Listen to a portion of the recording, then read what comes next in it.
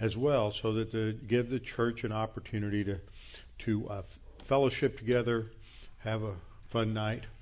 The next morning, there will be a rescheduled prep school teachers meeting. It was originally scheduled for this Saturday morning, but due to Harvey, who in this case is not an imaginary rabbit,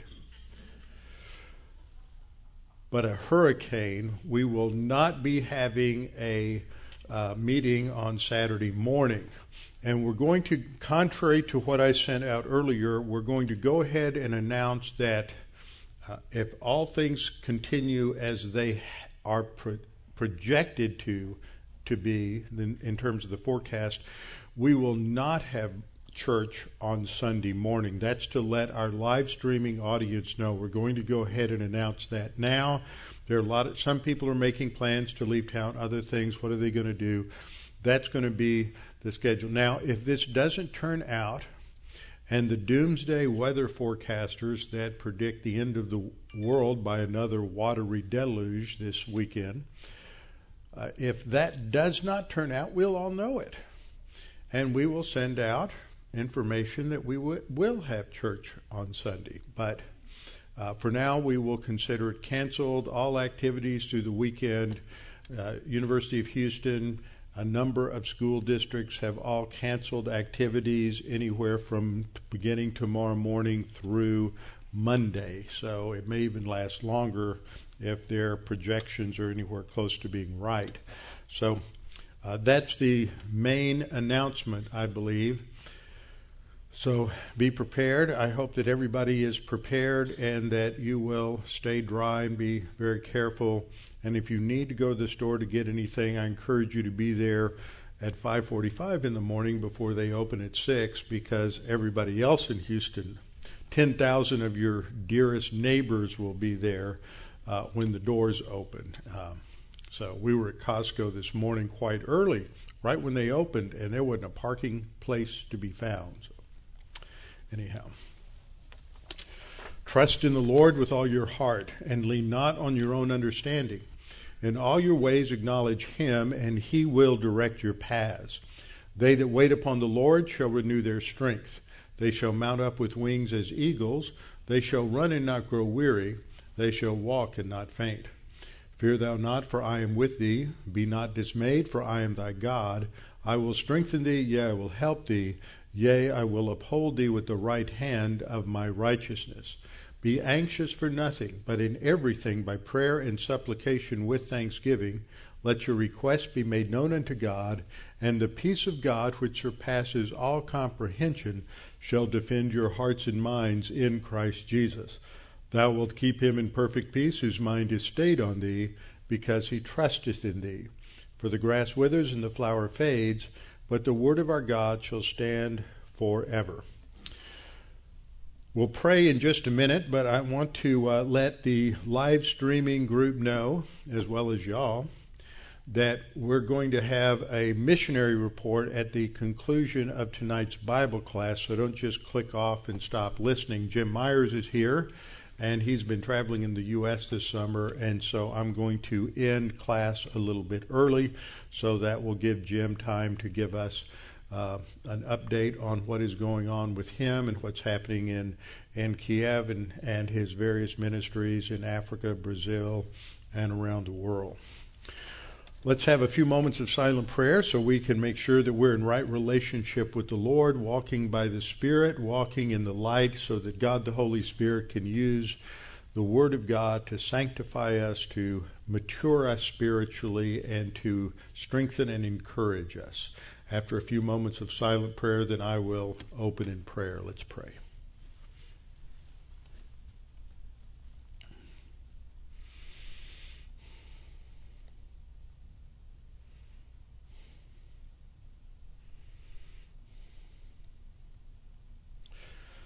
Father, we're thankful that we can come together this evening to study your word, to be reminded of your faithfulness to us, and of the fact that we live in a hostile environment, that in this nation for the last 300 years it has not been a hostile environment for Christians, but it is in many ways now, and that will only intensify.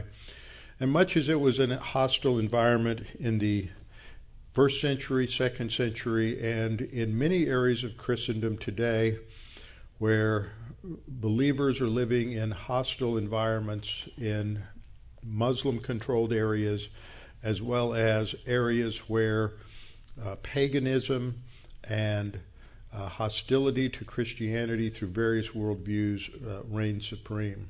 Father, strengthen us by your word. And Father, we pray for us, for those in this congregation, and for those who live along the Texas Gulf Coast with this storm coming in. We pray that you would guide and direct it to areas where that are least populated, and that you would watch over us, protect us, and we pray that if possible that this storm could bounce back out into the Gulf and not wreak havoc along the coast here in Texas. Father, we pray that you would give us opportunities to witness, even in the midst of the adversity of this storm, that you might be glorified. We pray this in Christ's name. Amen. Open your Bibles with me to 1 Peter chapter 3.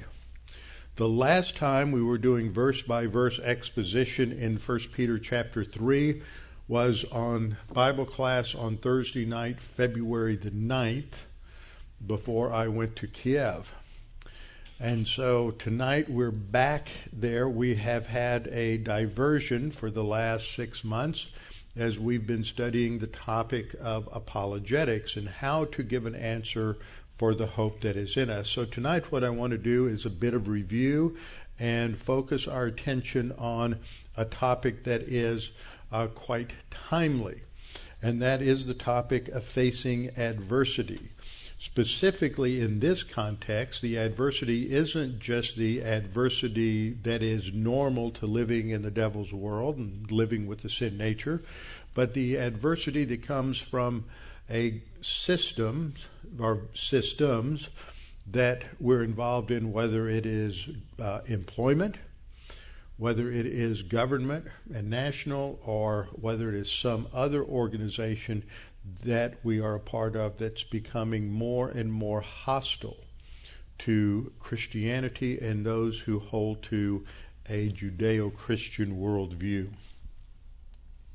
1 Peter 3:17 comes at the end of the paragraph that we've been studying and reflecting upon, and at the end of that at the end of that paragraph with this statement, Peter is once again reiterating the theme of suffering, which is a major theme throughout 1 Peter.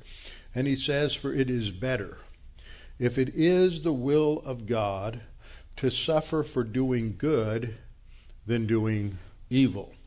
And so we need to analyze this a little bit. We did this before in lesson 82, which was the last time we were going verse by verse through Peter. When he says, "For it is better," he's telling us as believers that in terms of adversity, there are different kinds of adversity. Sometimes we suffer because we deserve it, because we make bad decisions, because we are letting our sin nature control us and dictate to us and move us in the wrong direction. But here he says it's better if it is the will of God. And that's a first-class condition. Now, I want to remind you that in Greek there are basically 4 ways in which a conditional clause can be expressed. It's this idea of if something, then something. And a first-class condition sometimes has the idea of since. And it might be that way here because you do have a passage, for example, in 1 Timothy chapter 4, that those who desire to live godly will suffer persecution. That's a promise. Living godly means pursuing spiritual growth and spiritual maturity, and you will suffer for that. So that could be what Peter is saying here, that it is the will of God, and we will, to one degree or another, suffer for doing good rather than for doing evil. Now the words here that are on the screen are the key words we find throughout Peter. Basically the verb pasco, which means to suffer, but it can mean to endure persecution or hostility. It's the word that is used of Christ's sufferings both physically and spiritually on the cross. I think it's interesting that as we get into the next paragraph, verse 18 begins, "For Christ also suffered once for sins, the just for the unjust, that he might bring us to God, being put to death in the flesh, but made alive by the Spirit." We are in the midst of studying his agony in Gethsemane in Matthew on Sunday morning. So as we go through the upcoming verses, it fits together and complements what we're studying on Sunday morning. I love it when God's plan comes together like that sometimes. We have the word pasco, then we have the word for doing good, which is the verb form of agathos, which is the noun. This is agatha, that's the first part of this compound word, and poieo, and it means to do good. But in many cases, the idea of doing good has to do not just with doing relatively good things, but doing that which is intrinsically good, that which has value in our spiritual life and will count for eternity and will be rewardable at the judgment seat of Christ. Then the other word is kakapoieo. Poieo, again, is the word for doing something. But kakos has the idea of doing evil, doing harm, and in a number of contexts has the idea of going through persecution, where the reason you're going through suffering, the reason you lose your job, not just because the economy is down, but because you're targeted because you're a Christian. Or the reason that something is happening negatively in your life is because you're a Christian. And we'll talk about that a little bit more as we go along.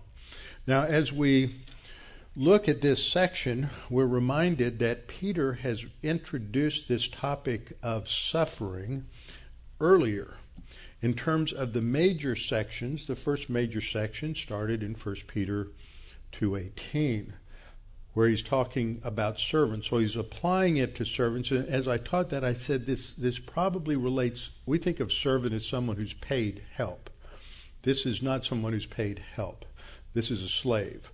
And the command is to submit to your masters or your owners with all fear. That means that in some cases they're going to be good and kind, but in others they're going to be harsh.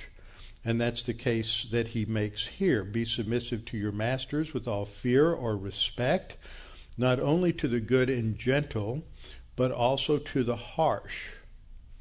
And we've studied that in detail, that when we are in authority relationships, sometimes the person in authority is not good. Sometimes they're evil. Sometimes they're mean. Sometimes they're abusive. Sometimes it's important, if we can, in a marriage, for example, to separate from someone who is physically abusive and maybe in some cases emotionally abusive just for self-defense and self-protection. This isn't saying that women should stay in a marriage where they are being abused physically or emotionally, or stay physically in the same house with such a man, or a man with such a woman. But since the issue is authority, it would be the wife who is submissive to the husband. There's a principle there of self-defense. Where that goes is another issue. And then Peter says, "For this is commendable if because of conscience toward God one endures grief, suffering wrongly." He uses the word or the noun agathos here just to show how these words I pointed out at the beginning run all the way through Peter. And he's talking about not obey your masters, not only those who are good and kind, grace-oriented, gentle, doing intrinsically good things, but also to those who are not. Then at the end, when he says that if because of conscience toward God one endures grief, suffering wrongly, that's an interesting phrase. The verb pasco is used here in a participial form, plus the word adikos. Now, the Greek word for righteousness is dikaiosune. That which is right or righteous is from the root dike, the noun form. And when you put that a in the front, it negates it, like our English preposition un. And the idea here is that this is unrighteousness. This is something that is wrong, that violates a standard. So you're suffering, and you know it's unjust. You know that the other person is totally wrong and has no right to treat you that way.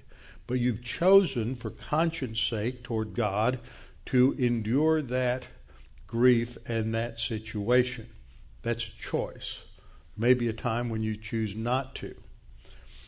The same language is used several times by Peter already. He introduces the concept of suffering, like any good writer does, at the introduction to 1 Peter.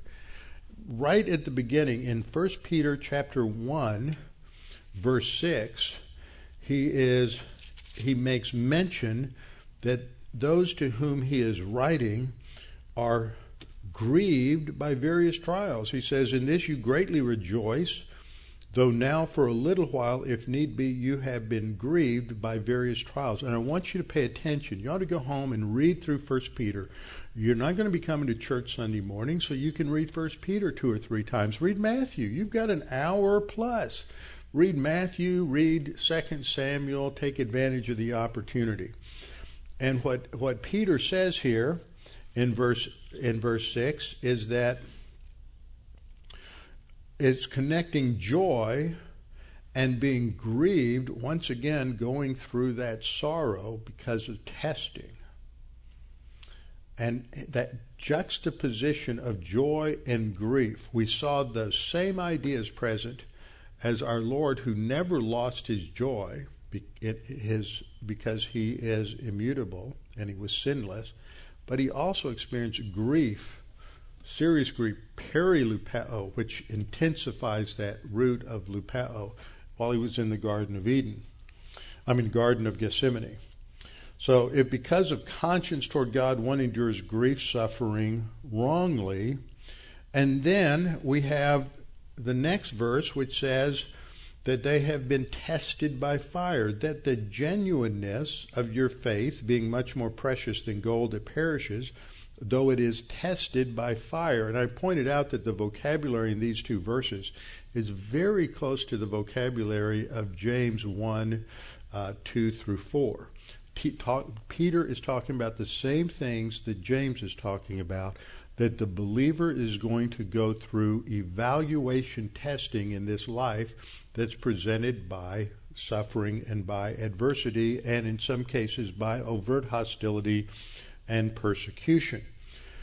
But the pattern, the model for how we should handle that opposition, that focused opposition and hostility and persecution, it always goes back to Christ. And he brings Christ into this in verse 11. He says, "Searching what, or what manner of time the Spirit of God who was in them," that is the prophets he mentioned in the previous verse in the Old Testament, was indicating when he, that is God, the Spirit of God, Spirit of Christ, testified beforehand the sufferings of Christ and the glories that follow. Now, this weekend when you're reading 1 Peter through 3 or 4 times, you should circle words that have to do with suffering and synonyms that have to do with suffering, such as fiery trial, testing, things like that, along with the word sufferings, but also the word joy or rejoice, and along with that, glory. Because those words are linked together numerous times, because that's what helps us, having that mentality to go through and to face hostility, difficulty, everyday adversity, whatever it might be. When we're facing difficulty, it's that if we do it, walking by the Spirit, trusting in God's Word, claiming promises, then we can have joy at the same time, and it leads to glory, to glorification of Christ, and we experience some of that glory even today in our own spiritual life. Now, as we go through 1 Peter, the first major Christological passage that focuses on suffering is given in the second chapter, beginning in verse 19. And in chapter 2, verse 19, we read, "For this is commendable, if because of conscience toward God one endures grief, suffering wrongly." That's the context we looked at initially with the command for servants to be submissive to masters even when they treat them harshly. And the explanation of that then takes us right to the cross. Jesus is the pattern. He's the pattern to understand love. He's the pattern to understand suffering.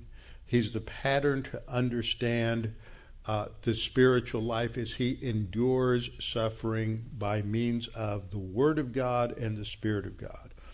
"For this is commendable, if because of conscience toward God one endures grief, suffering wrongly. For what credit is it if when you are beaten for your faults, you take it patiently?" Well, we all know that when we mess up and we get chewed out, in this case it was more serious than that. They would be beaten or whipped for failure and doing the wrong thing. Then we all know that we deserve it, so we take it patiently. But he says when you do good, when you're working hard, when you're doing the right thing, when there's no just cause, and you're singled out and you are treated harshly, he says if you take that patiently, without reacting in pride or anger or bitterness or resentment, without gossiping and condemning and judging the person in authority over you, if you take it patiently, that is commendable before God.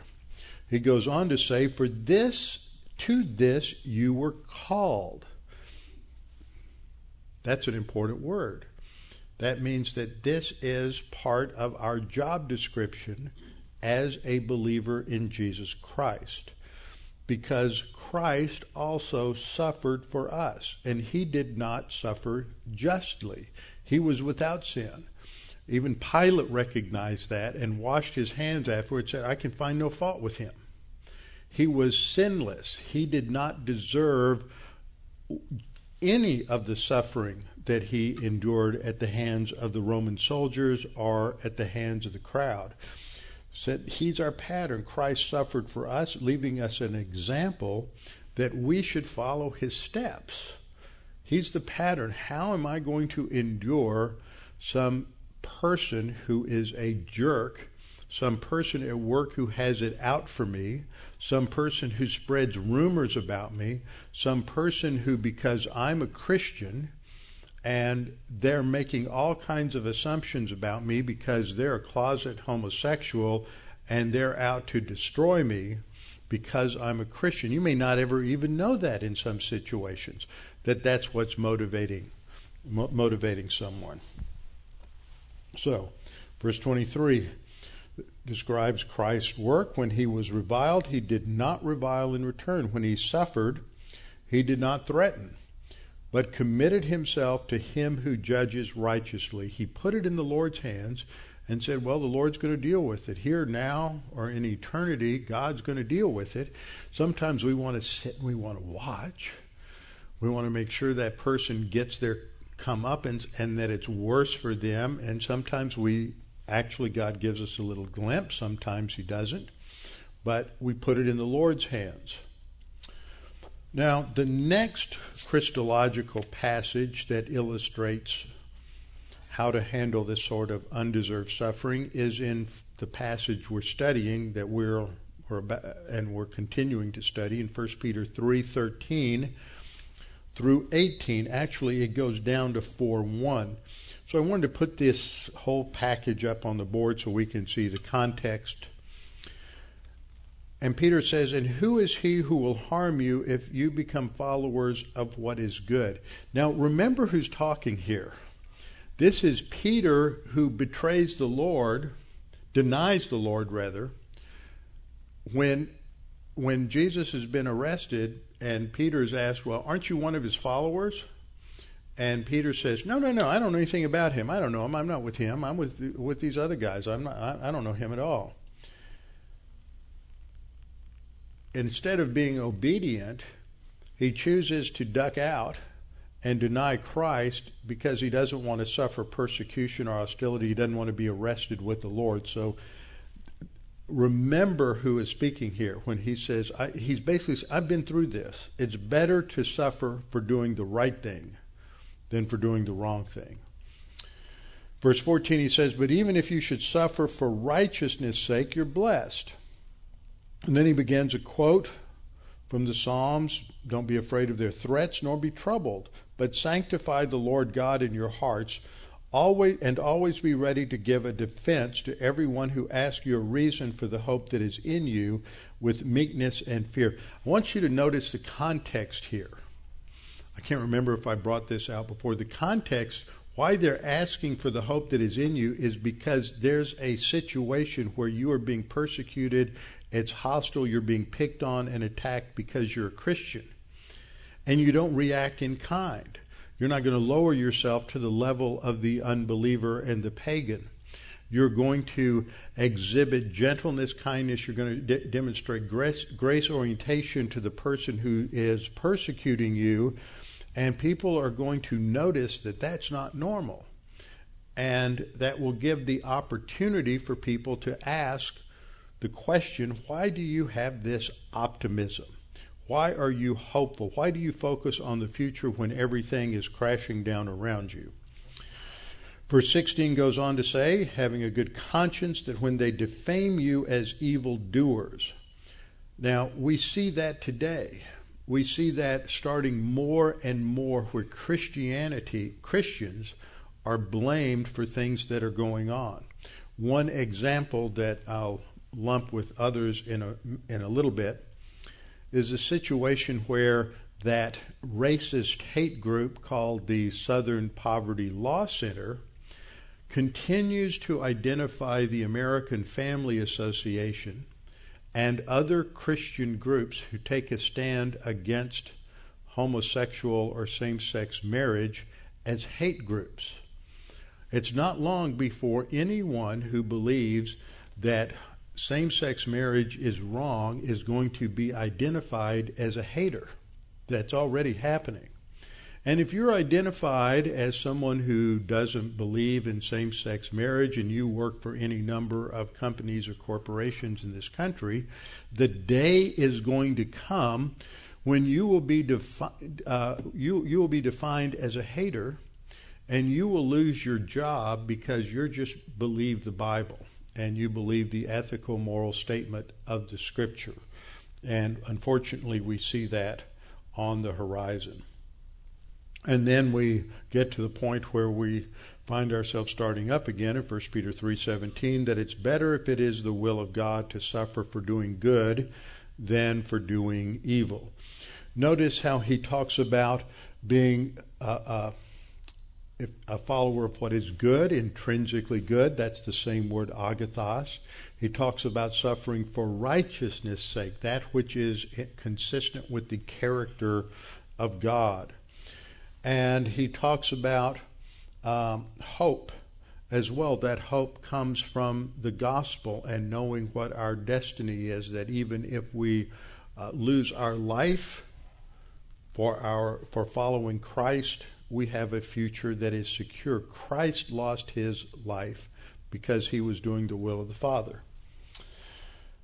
It contrasts evildoers with the good conduct in Christ, and again, good and evil. And this word evildoers and evil is the word kakos, which has as part of its meaning and the indication or connotation of those that are persecuting Christians. Now, this section ends with the conclusion in chapter 4, verse 1, which reads, therefore, since Christ suffered for us in the flesh, arm yourselves also with the same mind. If you're going to be able to withstand hostility and persecution, you need to think the same way. Can you think of another passage where we're told to have the same mind that Christ had? Philippians chapter 2. It's the same thing, that he humbled himself by being obedient to the cross. That what we're supposed to do is submit to the authority of God, and it may cost us our life in a miserable way.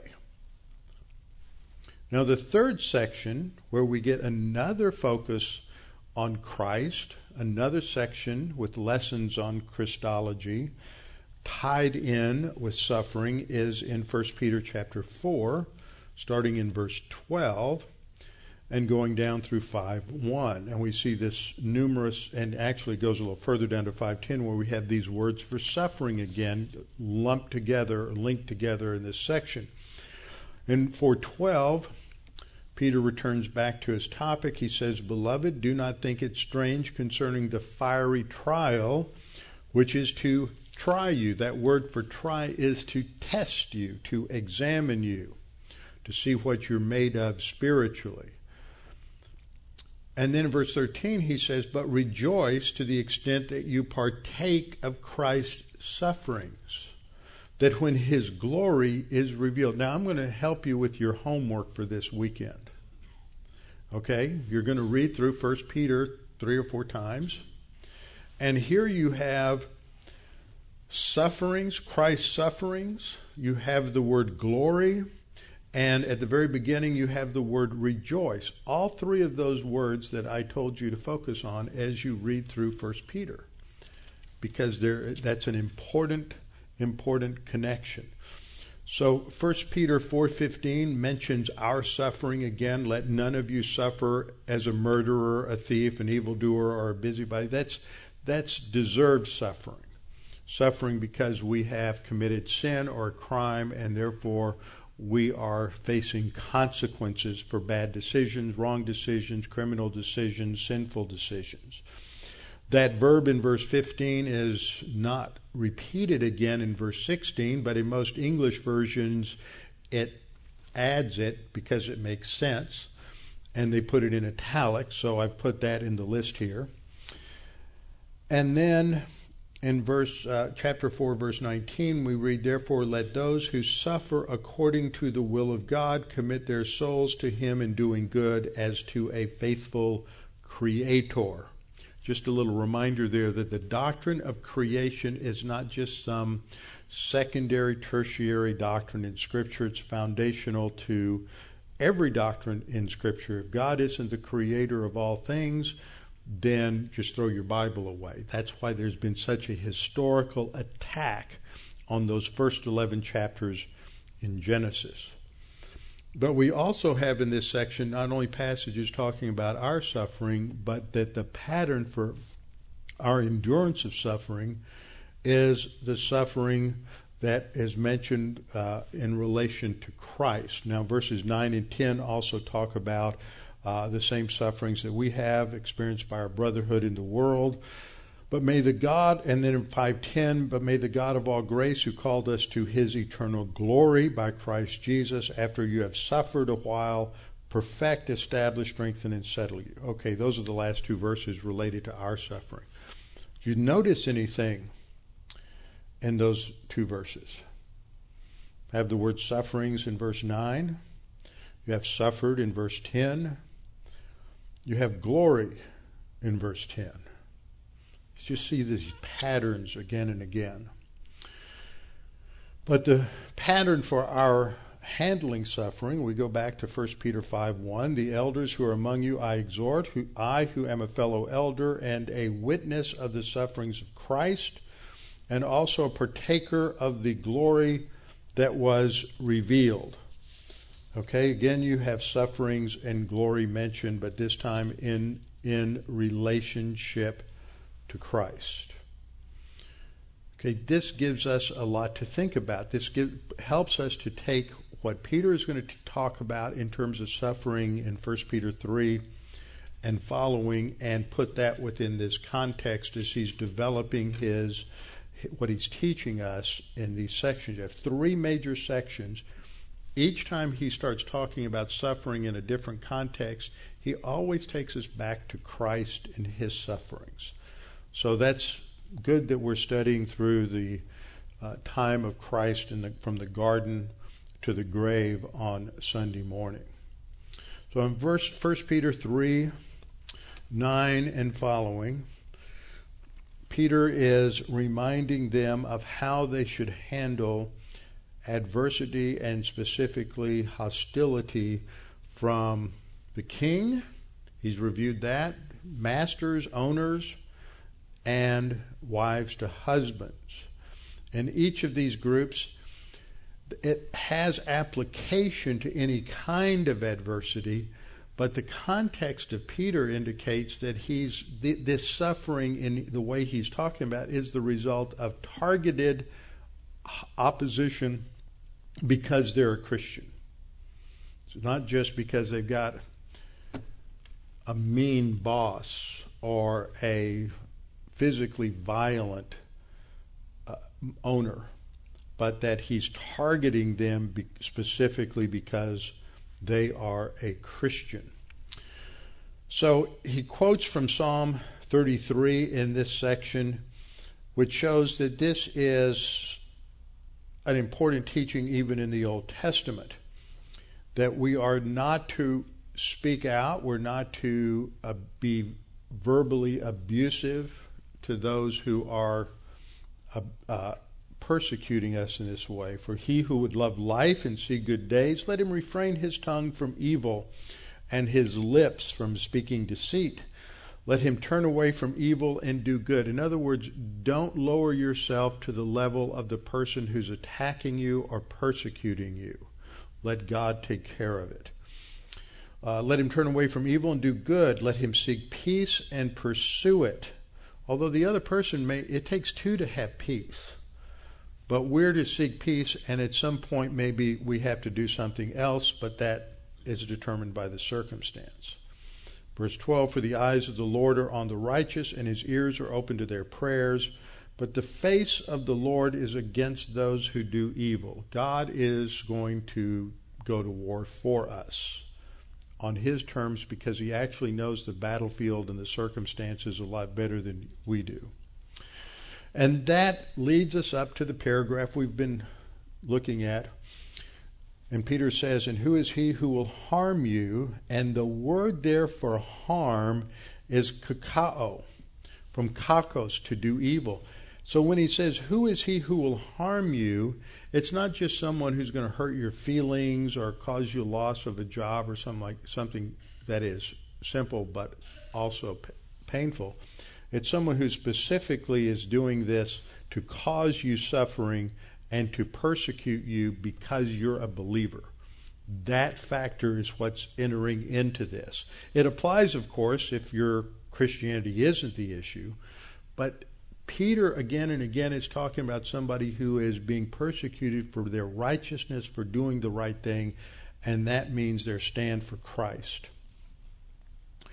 To show you that this word has that meaning in many places, in Acts 7:6, it's translated oppress, as the Israelites, this is in Stephen's sermon, his indictment of the religious leadership in Israel, and he's reminding them of God's grace in their past and the fact that they were slaves in Egypt and they were oppressed. That's the same word, kakao.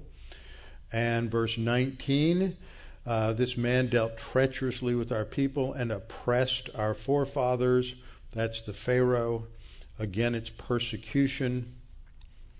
Other passages, Acts 12:1, Herod harassed. This was Herod Agrippa, persecuted those in the church. Also used in Acts 14:2, stirred up the Gentiles, and Acts 18:10, to hurt you, all comes from this word kakao. So 1 Peter 3:13, as I've already said, is talking about who will persecute you if, maybe you will, maybe you won't. So it's up to you whether or not you're going to be a follower of Jesus. First you have to make a decision as to whether or not you're going to trust Christ. That's how you get justified. That's how you're saved. But after that, you have to decide, am I going to be a student of Jesus? Am I going to be a disciple? Am I going to be a real follower of Jesus? or am I just going to be happy that I'm not going to go to the lake of fire? So if, maybe you will not decide to be a follower of what is good.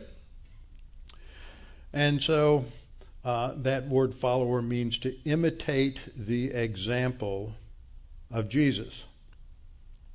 So what we see here is that though severe persecution occurs, it's not the norm. The norm is that people do not attack you because you're good. So in this case, they're attacking you specifically because they are offended by our righteousness. And I want you to pay attention to that, because in our world today, there are a lot of people who are becoming more and more vocal because they despise the righteousness of Christians. They want to call bad good and good bad. I was doing a little bit of research on this today, and I ran across one article from 2001. And what caught my attention was the first example that the writer gave, and that was of a woman in Houston, Texas, was ordered by local police to stop handing out gospel tracts to children who knocked on her door during Halloween.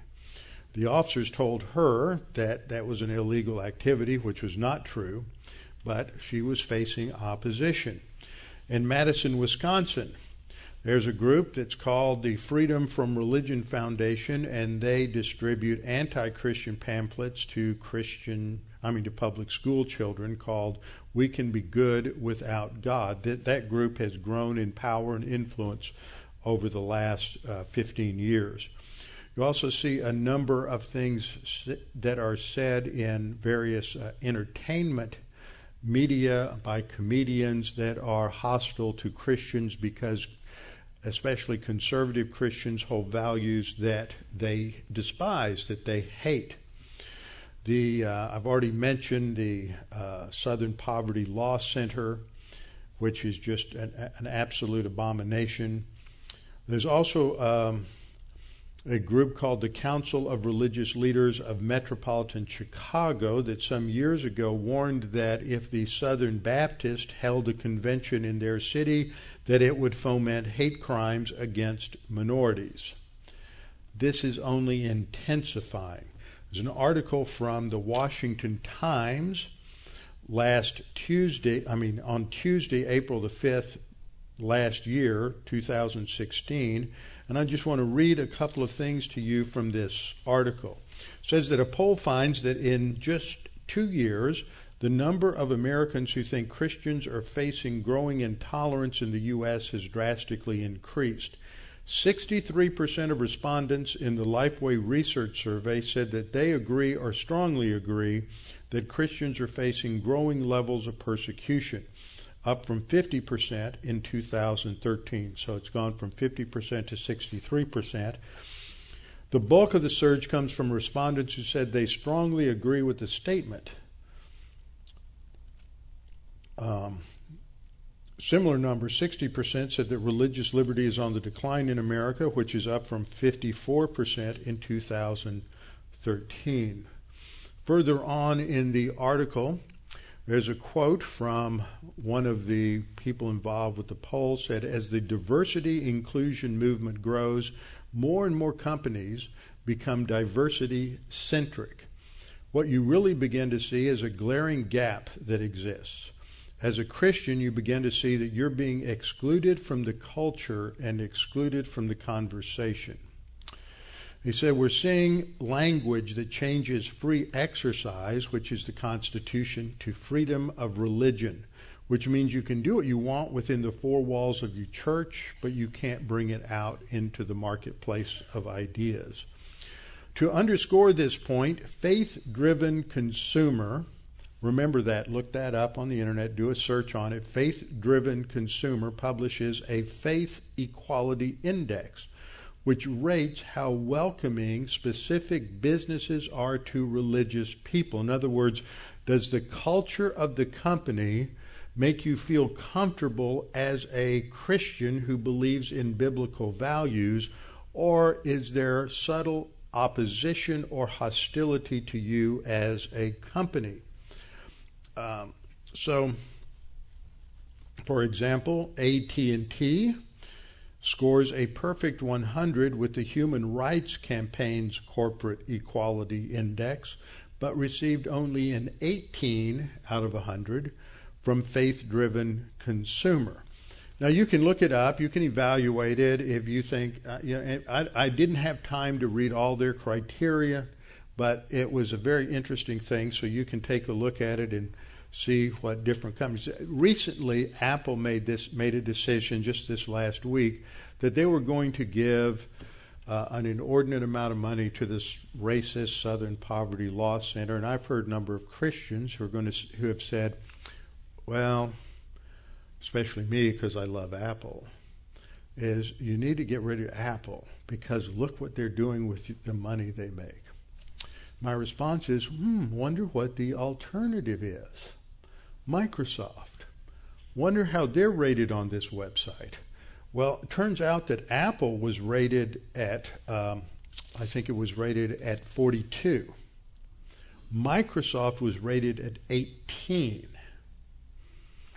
Okay, so you'd have to go look at everything. Now, that's before this last decision, so that may change, but it was just interesting that interstate batteries, some of you may have an interstate battery in your car. I know that the CEO and founder of the company, man who owns the company, is a strong Christian. He's been on the board for Dallas Theological Seminary for many years.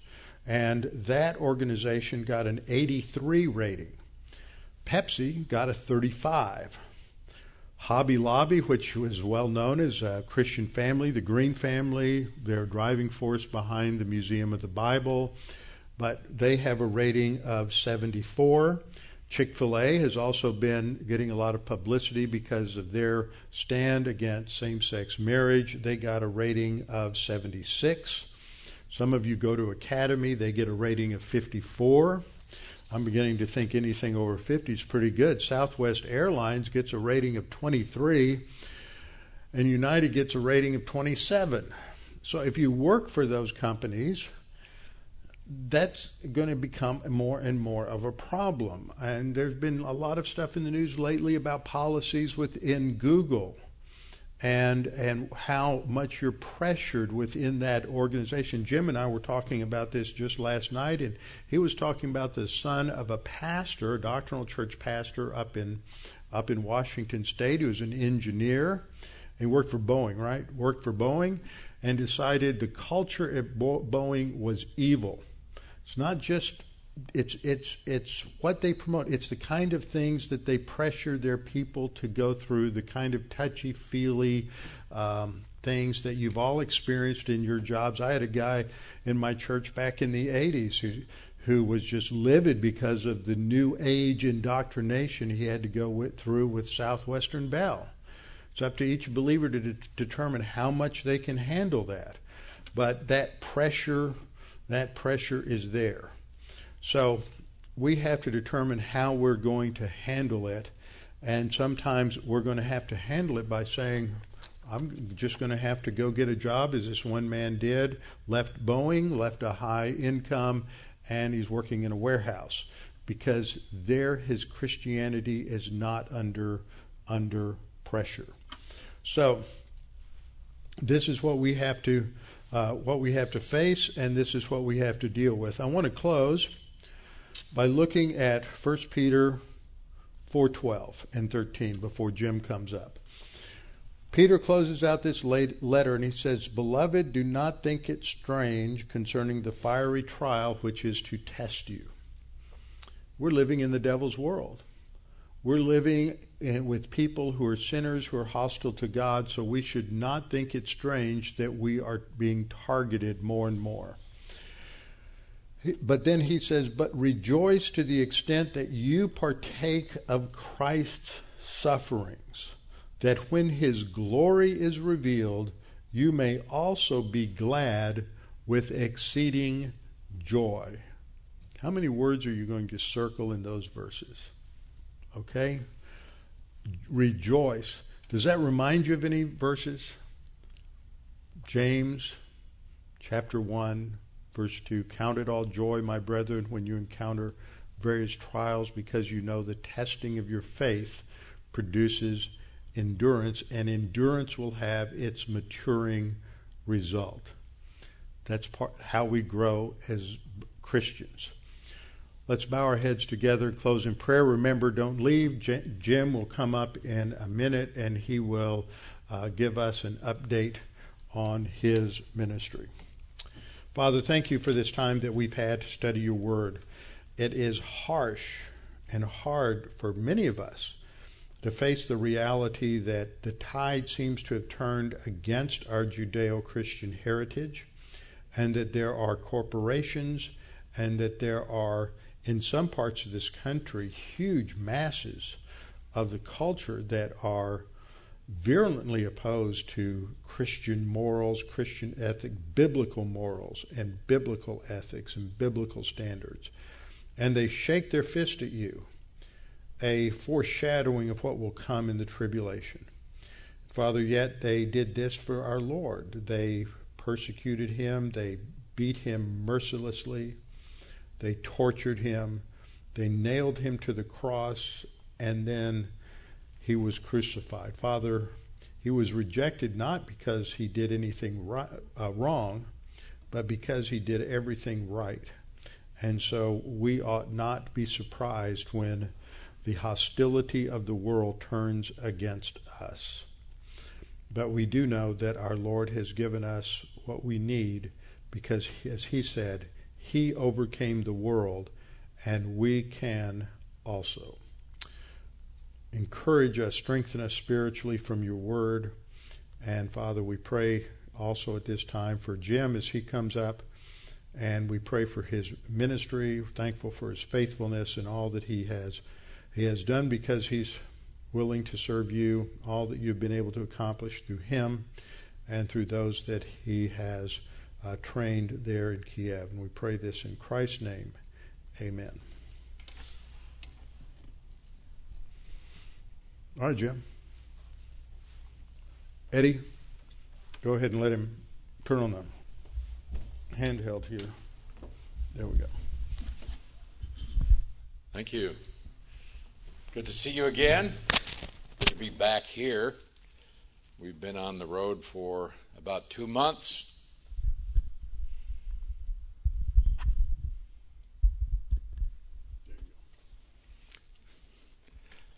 We went to some 12 states and visited some 24 churches around the country. We went from here over to the West Coast, clear up into British Columbia, and back down through Idaho and Utah, Colorado, crossed Oklahoma, came back to Texas, and I also went up to Ohio for a few days. So we've been around a little bit this summer, visiting all of these different churches, and it's quite an experience to go to so many churches. We typically go to 20, 25 churches every summer in different parts of the country when we come home. And so we get a different picture, I think, than most people have.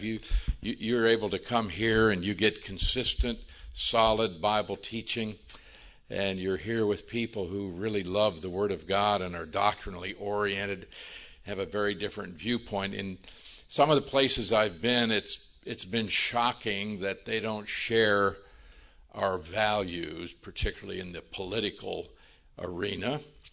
And unfortunately, in many of the churches also, we don't share the same thing spiritually. Some of the churches we've gone to have capitulated on their teaching of doctrine. They have gotten into more of the pop psychology or how to be successful in the workplace than they are in preparing people to face the world around us. Some are teaching sound doctrine but no Bible. This is distressing to me. We go places where there are people that know a lot of doctrine, they don't know any Bible. And they may state a principle of doctrine, but they couldn't show you in the Bible where that is taught at all. And some of the churches we've been to, honestly, they don't open the Bible. And these are still Bible churches. And the theology may be sound, but there's no Bible teaching. And I believe we've got to have the Word of God. And then some churches are getting weird. And I don't know how to explain this. We went to a church, it has the name of Grace in its title, but they have painted the back wall black. It's a flat black. And there are other churches around the country now, and we're talking about evangelical churches, who have painted their auditorium black. Why? I don't know. A little bit strange. It's like you're in a cave. And we were in this church where they have no windows in this auditorium. They control the lighting. And when it was time for the pastor to pray, they brought down all of the lights, except for one little spotlight right on the pastor's face. And he offered his prayer. And I asked what that was all about. He said, I'm trying to create an atmosphere. I don't know what the atmosphere was he was trying to create, but for me it was a little bit spooky. And so we see all sorts of things. Many of the churches that we visited are old as far as the congregation is concerned. Some of them, average age, I suppose, is around 65 or so. And no middle-aged people, no young people. Many of these have no children in them. And so they're probably going to die of old age within the next 10 years. And this is also a problem. We see many churches that are just evaporating. They're disappearing from the landscape. And the witness in the community is gone. And this is happening in many places across the country. And as we find fewer and fewer places that are teaching sound doctrine, of course, this is going to have an impact in our nation as well. What we find talking with pastors in a lot of different places, that people who come to church, they are not looking for answers. They're not looking for truth. They're not looking for good Bible teaching. They're looking for good relationships. They want someone to accept them just as they are, and they want someone to hold their hand and pat them on the back and just try to encourage them right where they are. But if you try to tell them that there is an answer to their problems and they can have stability and peace and joy, they're saying, well, there's got to be something else. And they'll accept anything but the truth. Churches, not many churches that we would call sound Bible teaching churches are growing. There may be a few, but they are very few. And we shouldn't be discouraged by this. We need to continue doing what we know is right. We need to continue to grow in the grace and in the knowledge of our Lord and Savior Jesus Christ. We need to be faithful. But we need to recognize, too, that we are here for a purpose. Things are difficult in the world, and I assume that they're going to get worse before they get better. And we need to be prepared to be a remnant, a small number, who are going to stand up and say, this is what I believe, this is what the Bible teaches, this is truth, and I'm not going to waver from that. And ultimately, we will find that we are the people that have the answers. And oftentimes I run into people who are trying to find answers in other places, and I just ask them, well, how's that working out for you? Are you finding any peace? Are you finding any stability in the way that you're going? And, of course, apart from the Word of God, there is no peace and stability. But I tell people, too, we should not be discouraged. We are here for a purpose. God has a purpose for us right here, right now. It's a great time to be alive because God wants to use you right now.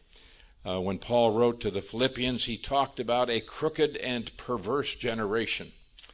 And that's where we are today, but we are to be lights shining in the darkness of this crooked and perverse generation. And we can do that as we take in the Word of God. So what is the state of churches around the country? There are some standing strong. There are others that are not.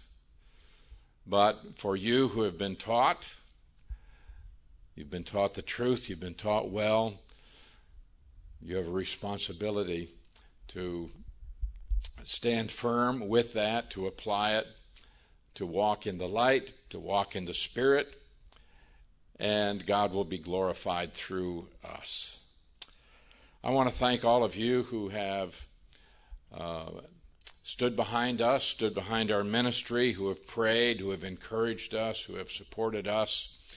I was thinking of 1 Samuel chapter 30 and verse 24, where David came back from the war, and he's going to divide the spoils even with those who had stayed behind because they had not been able to go out and go to battle. And David said those who stayed behind are going to share equally with those who went out to battle. So I want to thank you. We're in a different field. We have a different arena of conflict. But I just want to thank you for your part, and don't think of yourself as being second class or lesser. You just have a different job to do here. And I believe that you have equal opportunity to receive reward with us. So, a quick report on what we're doing in the ministry. Word of God Church is a Ukrainian church. I am not the pastor of that church. They have a Ukrainian pastor. They have Ukrainian deacons. They're taking care of all of it. And I am just thrilled to death with this, so that when I came home this summer, I didn't have to say, now you men, here's what you need to do, and you need to take care of it. Didn't have to do any of that. It's their church, and they're doing a good job. And we're pleased with that. Word of God Bible College, we're going to start again in 2 weeks. And we continue with the same program that's been going on for many years now. And our graduates are doing a great job. They're going out. They have planted several churches around Ukraine. And now we have Bible churches that are popping up around the country of Ukraine. This is very exciting. Also, other ministries have been started by our graduates. And we're also pleased that we have some missionaries who've gone out to other countries. We have a family working in Turkey, which is a Muslim country, doing evangelism. They've started a small church that meets in their home. We have another family in Siberia, and this man is doing a great job up there, but he has come under strong attack from the Russian Orthodox Church, as well as some legalistic denominations, because of their stand on grace, where they preach a grace gospel and they preach that you can't lose your salvation. So they have been branded as heretics. They have come under opposition. Very good possibility that they will have their church building taken from them. But they're standing firm for the grace of God, and we're proud of that. As far as the country of Ukraine, they have crooked politicians. I guess that's all over the world. The economy not doing real well. And there's also a conflict, as you know, with Russians or Russian-backed separatists, as they call themselves. What you don't get on the news is the fact that there still is a conflict. Now, it's not a raging conflict, but in the last 30 months, there have been more than 30,000 casualties. And that's a lot of people. So I haven't followed it in the last 2 months, but Even in the month of June, there were more than 30 Ukrainians who were killed. So that may be a small number, but they add up. And so there still is conflict there. And as a result of the conflict there, more than 1 million people have left eastern Ukraine. The propaganda says these people want to be Russians, but they didn't go to Russia. They came to western Ukraine instead, or other countries in Europe. And because so many people have fled, quite a number of churches have shut down because they have gotten down to just a handful of people. There are other churches that, even though they're small in number, they continue to meet as a church. Other churches have taken the conflict as an opportunity to evangelize and to minister to those who have lost their homes and those who are suffering economically and in other ways. And I was privileged to go over and to teach a course in eastern Ukraine, just a few miles away from where the conflict is going on. And the pastor of the church there was saying that when the Russians were actually occupying the city before the Ukrainians took it back, that he had gone to the church just to try to ward off any vandals who might try to break into an empty building and just take advantage of the chaos. But while he was at the church overnight, they blew up his house, and so he lost everything. But he's still there, he's still ministering, and he's very excited about the teaching of the Word of God. He wants me to come back again to teach the people there. So pray for peace and stability in Ukraine. We continue to have great spiritual freedom there. And we can do things there you can't do here. We can go out in the street and preach Jesus. We can have prayer in public. We can hand out tracts and distribute Bibles and start churches. And so it's still a great place to do ministry. And we're going to go back there. Zambia. Again, Zambia is a great place to do ministry. There are so many Christians there, and they haven't been taught the Word of God, but they are very hungry for it. They are very open to it. And I can go to Zambia and teach 6 to 8 hours a day, and the people will sit there, and they will ask for more. It's just great to be able to go and to teach in such a place. This last spring, I went to a country I'd not been to before named Malawi. Malawi is a tiny sliver of a country just to the east of Zambia. And they'd been asking me for years to come, and I just hadn't been able to do it. This year I tacked a weekend onto my trip and went over there, had a tremendous response from the people there. They want me to come back again next year. Also, we continue to go to Brazil, and more churches are asking that I come to put on conferences there. So the Lord has opened those doors. We're going through those doors so long as we're able to do that. And so the Lord has richly blessed us, and He has given us the ability to go. And I want to thank you again for praying for us. We've enjoyed good health, and we've had the resources to be able to carry on these ministries. And to a great extent, you are responsible for that. So I just want to thank all of you for your part in what we do. So thank you very much. So.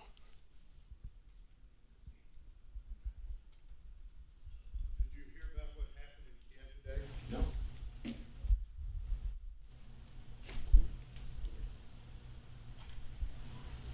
Today's Independence Day. Yes, today's Independence Day in Kiev, and somebody drove by through Independence Square and threw a bomb out of the car and injured a couple of people. So they had a bombing right there. And I haven't read yet who did it or if they caught them or anything like that. Okay, Jim didn't tell you that he went to one church, not a Bible church. I mean, this is the level of teaching today where the pastor talked about the fact that he looked into the heart of God. Saw the heart of God and looked into the eyes of Jesus.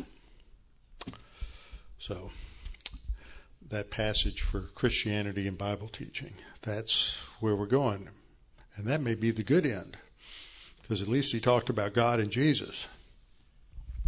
Anyway, let's close in prayer. Father, thank you for Jim and Phyllis, their ministry, all the many things you do there through Oleg and through Maja and the school and through the church and through the graduates, through Igor and Julia as they're working also in Zhytomyr. Father, we pray that you would provide their logistical needs, their physical needs, financial needs, and Father, that you would continue to bless them in the ministry as they teach your word, and that the students will go out as they have been doing over the past 17 years and having an impact around Ukraine. Father, we thank you for those who are here tonight, those listening, and for their faithfulness to your word, and pray that we might continue to keep focused on the fact that we have been called with a special calling to live and grow and mature in Jesus Christ. And we pray this in Christ's name. Amen.